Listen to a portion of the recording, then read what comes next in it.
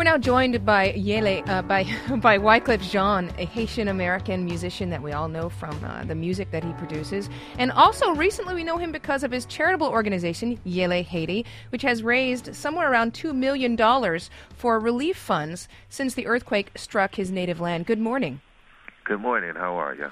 I'm doing well. You know, I remember seeing footage of you in Haiti just days after the earthquake struck, and you seemed shell-shocked. And I'm wondering, and you are also distressed by the lack of organization and the chaos. Have you seen things improve?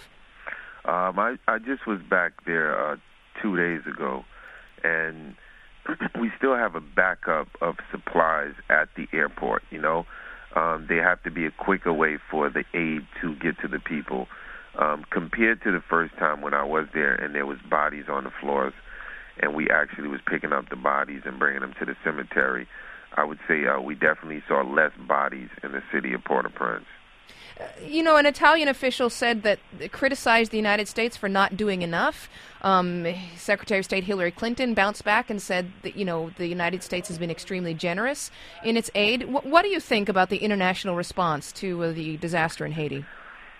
I think right now, you know, I keep saying that the U.S. can put up tents in 48 hours, you know, like basically a whole community.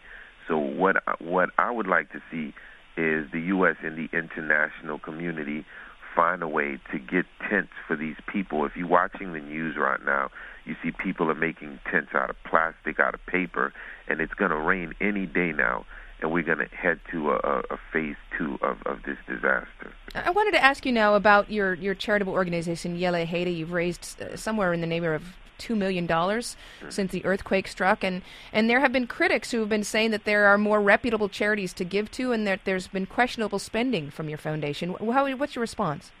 I responded on Oprah, on Oprah's show, and my response to that is, of course, Yele Haiti is, of course, one of the youngest NGOs. I think if we was a foundation, we would not have that scrutiny. I clearly said, have we made mistakes in the foundation? Yes.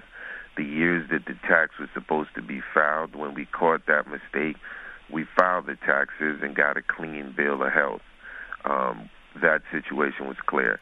I myself, as Wyclef Jean, have never embarked in taking any form of donation personally for myself, for my charity. The attack basically came in because of how fast that we were raising money.